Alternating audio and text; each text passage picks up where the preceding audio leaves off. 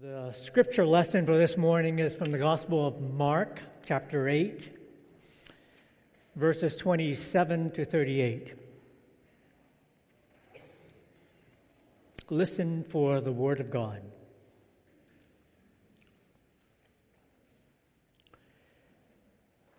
Jesus went on with his disciples to the villages of Caesarea Philippi, and on the way, he asked his disciples, "Who do people say that I am?" And they answered him, "John the Baptist, and others Elijah, and still others one of the prophets." He asked them, "But who do you say that I am?"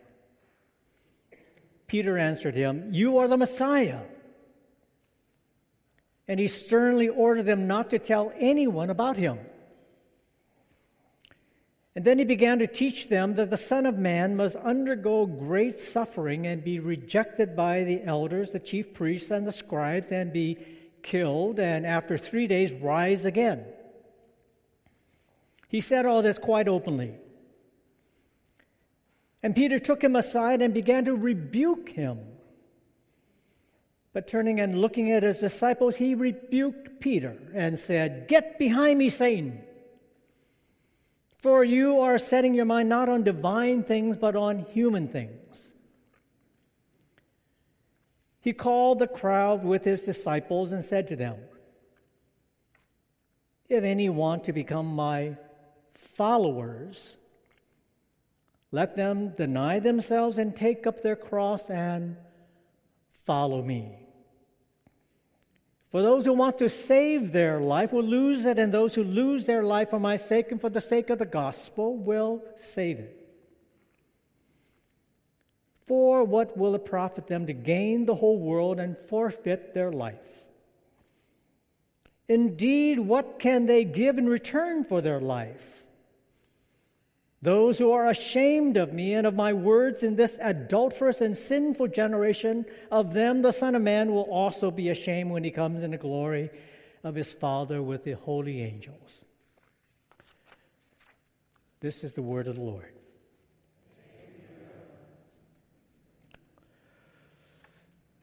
Well, we're all here this morning for the most part because of Jesus. At least I hope that's the reason you're here. Each of us can give testimony as to when we met Jesus for the first time.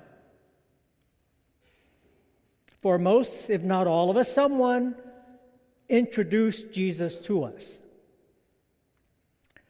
So the first question Jesus posed to his disciples in this morning's reading from the Gospel of Mark, "Who do people say that I am?" reminds me of how we might be asked to share with others how we were first introduced to Jesus. Now, someone else told us about Jesus. Sunday school teacher, minister, parents, friends, youth leader. For me, that someone was Lorna Logan at the Presbyterian Church in Chinatown. Who do people say that I am? Dutifully, the disciples answered Jesus, "John the Baptist, Elijah, one of the prophets." They were all good and even correct answers. Jesus didn't have a problem with any of these answers. There was not a problem until the follow-up question which Jesus posed. "But who do you say that I am?" It's one thing to quote others, to quote what others taught you, what your teachers, ministers, seminary professors taught you. You can say all you want, quote others all that you want. Nothing's at stake. But who do you say Jesus is to you? Now, can't you just picture Peter, that hyperactive student, anxious to please the teacher, blurting out the correct answer, the answer he knows that the teacher wants to hear. Most good teachers can see right through all that, see right through the good and conscientious student who does her homework, studies hard every night, comes to class prepared, asks for additional assignments for extra credit, ready to ace any and all quizzes and exams that the teacher can throw at him. When I taught at San Francisco Theological Seminary, I found that my best students in the classroom did not necessarily make the best pastors. I found them quick to put down slower students in their competitiveness. It was not the subject matter that they cared about. It was that they needed to make themselves look better than others at the expense of their classmates who were not as smart or not as sharp. Now, what happens next is very interesting. According to the text, Jesus sternly ordered them not to tell anyone about him. Why would a teacher do that? Was there something wrong with Peter's answer? Peter didn't think so. In fact, Peter got into an argument with Jesus about the answer that he gave him. The gospel uses the word rebuke to describe the argument between Peter and Jesus. Rebuke is a very strong and harsh word. It described not just an argument, but rather a fierce, angry, shouting match. They're yelling at each other. It is so fierce that Jesus finally tells Peter to shut up. Get behind me, Satan. This incredible text is far better suited for a Bible study than a sermon. I would love to sit in a circle with each of you and have a discussion of this text. And I would begin by asking, well, who introduced you to Jesus? And what were you taught about who Jesus was? And then, of course, I would follow up with this question. But who do you say Jesus is to you? Alas, I was invited to preach this morning and not to lead a Bible study. So now it's time for me to begin my sermon. I have to tell you that this is the longest introduction I've ever written for a sermon. Don't worry, this will not be my longest sermon I've ever preached. Let us pray. And now may the words of my mouth and the meditations of our hearts be acceptable in thy sight, O Lord, our strength and our Redeemer. Amen. In recent months, I finished reading one of the most profound and provocative books I have read in a long time. The book was Zealot, The Life and Times of Jesus of Nazareth by Reza Aslan. A biblical scholar, Aslan says that in the end there are only two hard historical facts about Jesus of Nazareth upon which we can confidently rely. The first is that Jesus was a Jew who led a popular Jewish movement in Palestine at the beginning of the first century in the Christian era. The second is that Rome crucified him for doing so. If these are the only two historical facts we can be confident about, what about everything else we've been taught about Jesus? How did Jesus get from being a revolutionary Jewish nationalist into a peaceful spiritual leader? Furthermore, how did Jesus become the Son of God, our Lord and Savior? I believe this morning's text from the Gospel of Mark can help shed some light on this question. So let's get back to Peter's answer. You are the Messiah. In that particular time and place, that was a very good answer. Roman soldiers were the occupying forces enforcing the rule of Rome, and their power was enhanced by the collaboration of the wealthy class of Jews. So in that time, there were many attempts at overthrowing the rule of Rome. Jesus was not the first. Rather, he was following in the line of previous messiahs who led unsuccessful military revolts against the oppressive Roman soldiers. So that the rallying cry of the Jewish patriots was, "Take up your swords." Jesus shocked his disciples. As their Messiah, his command was, "Take up your cross." Remember, the cross was not a piece of jewelry in first century Palestine. The cross meant crucifixion. The cross meant the vicious form of capital punishment reserved by imperial Rome for political dissidents.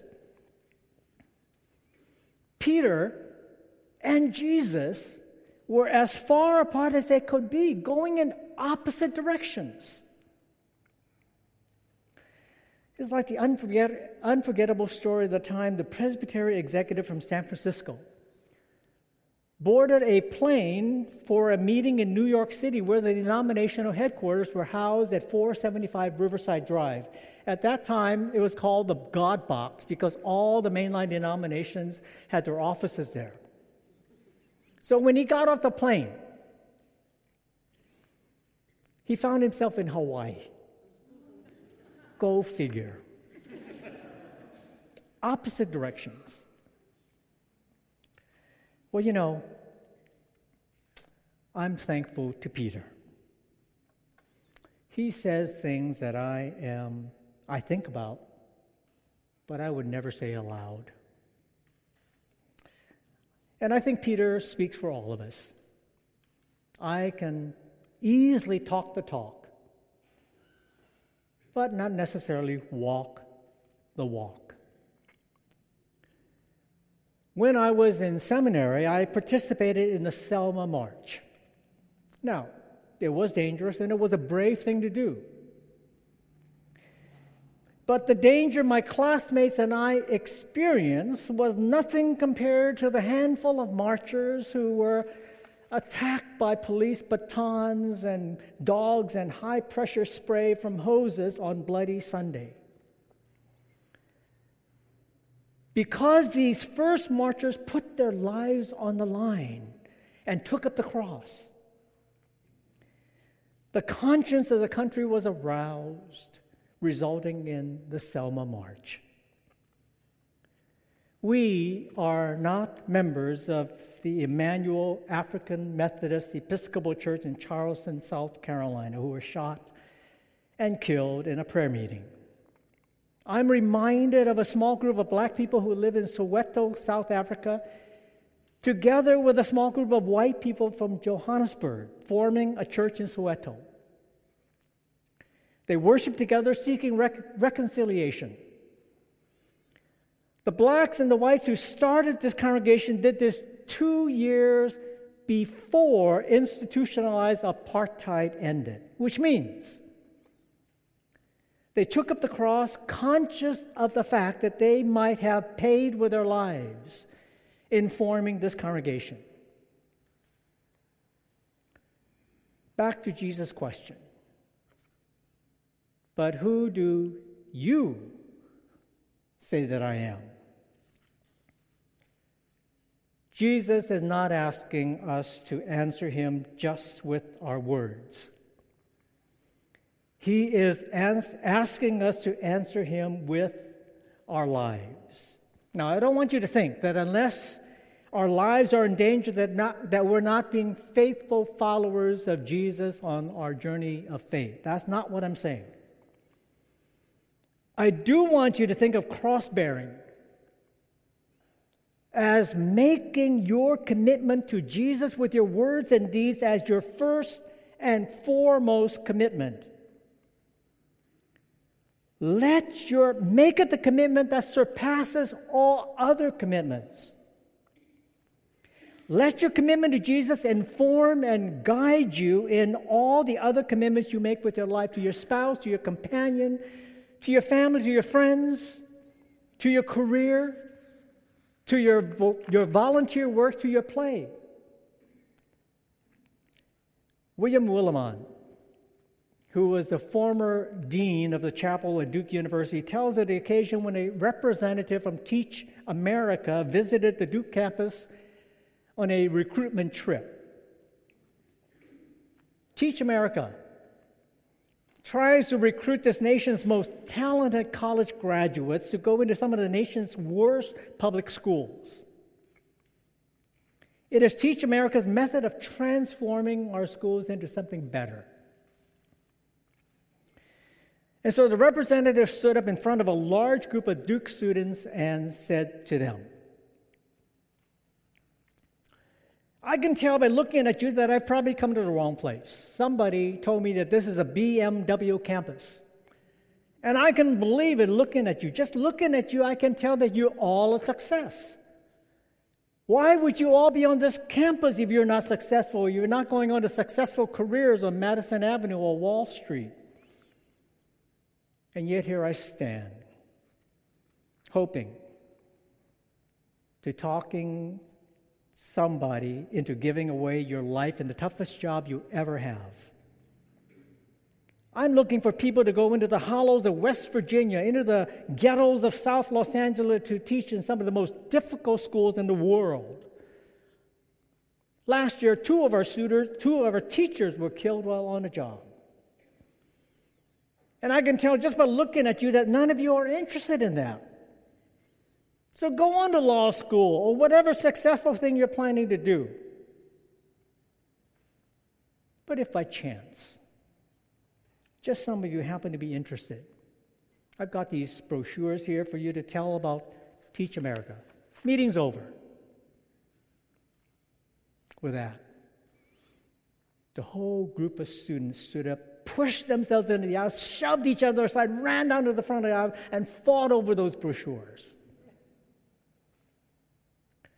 And Willimon then had this to say, I learned an important insight that people want something more out of life than even happiness. People want to be part of a journey. People want to be part of a project greater than their lives. An old pastor lamented that he had too many stillborn Christians in his congregation.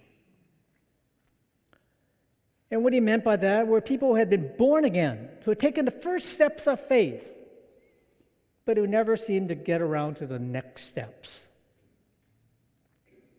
They don't seem to grow past their birth.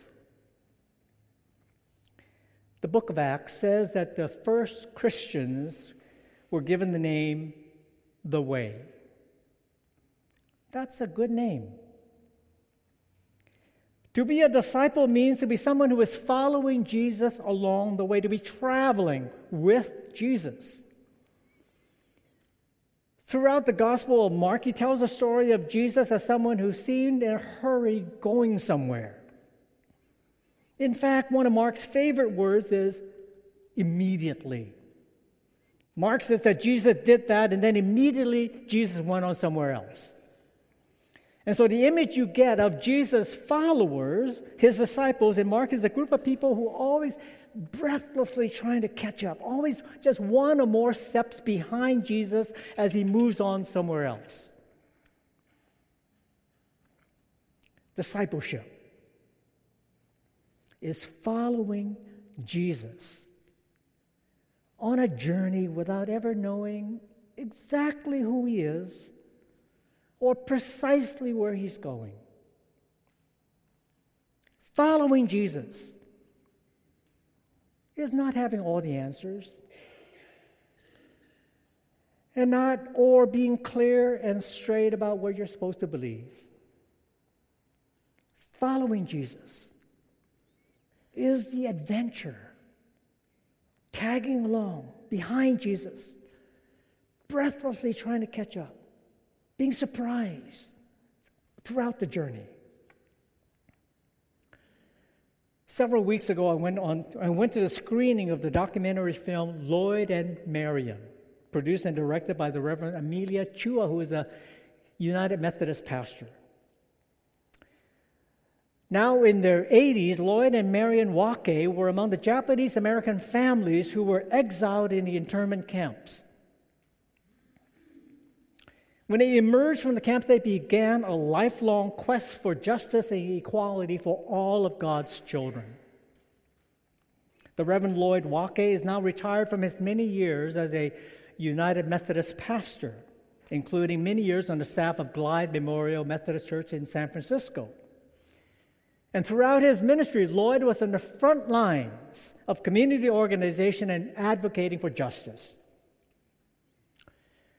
Following the screening, during the question and answer, Lloyd was asked, "How do you feel today about the terrible injustice of the internment camp experience?" And Lloyd's answer was, "You have to forgive. You have to forgive in order to move forward on the path of justice and reconciliation. You forgive." Who do you say that I am? Who do you say that I am? The answer Jesus wants is not in your words, but in your life. So on this World Communion Sunday, as you are invited to come to the table of our Lord and Savior,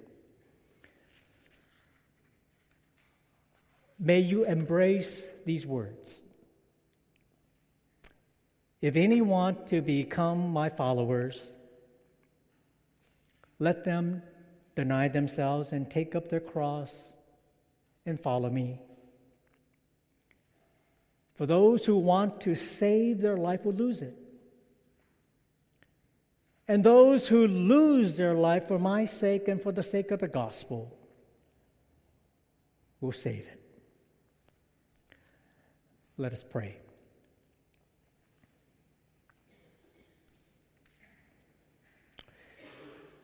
You ask each of us, O God, through Jesus, who do you say that I am? And you invite us to follow you, not just with our words, but with our lives, as we join with you on your journey of life. A journey which will take us into unknown destinations, a journey which will take us through joys and sorrows. It will take us through dangerous places, and yet we follow you knowing that you are with us always. We give thanks, O God, for the life that we can share with you, for the life of being in community with you, the body of Christ, your church. We pray all this in Jesus' name. Amen.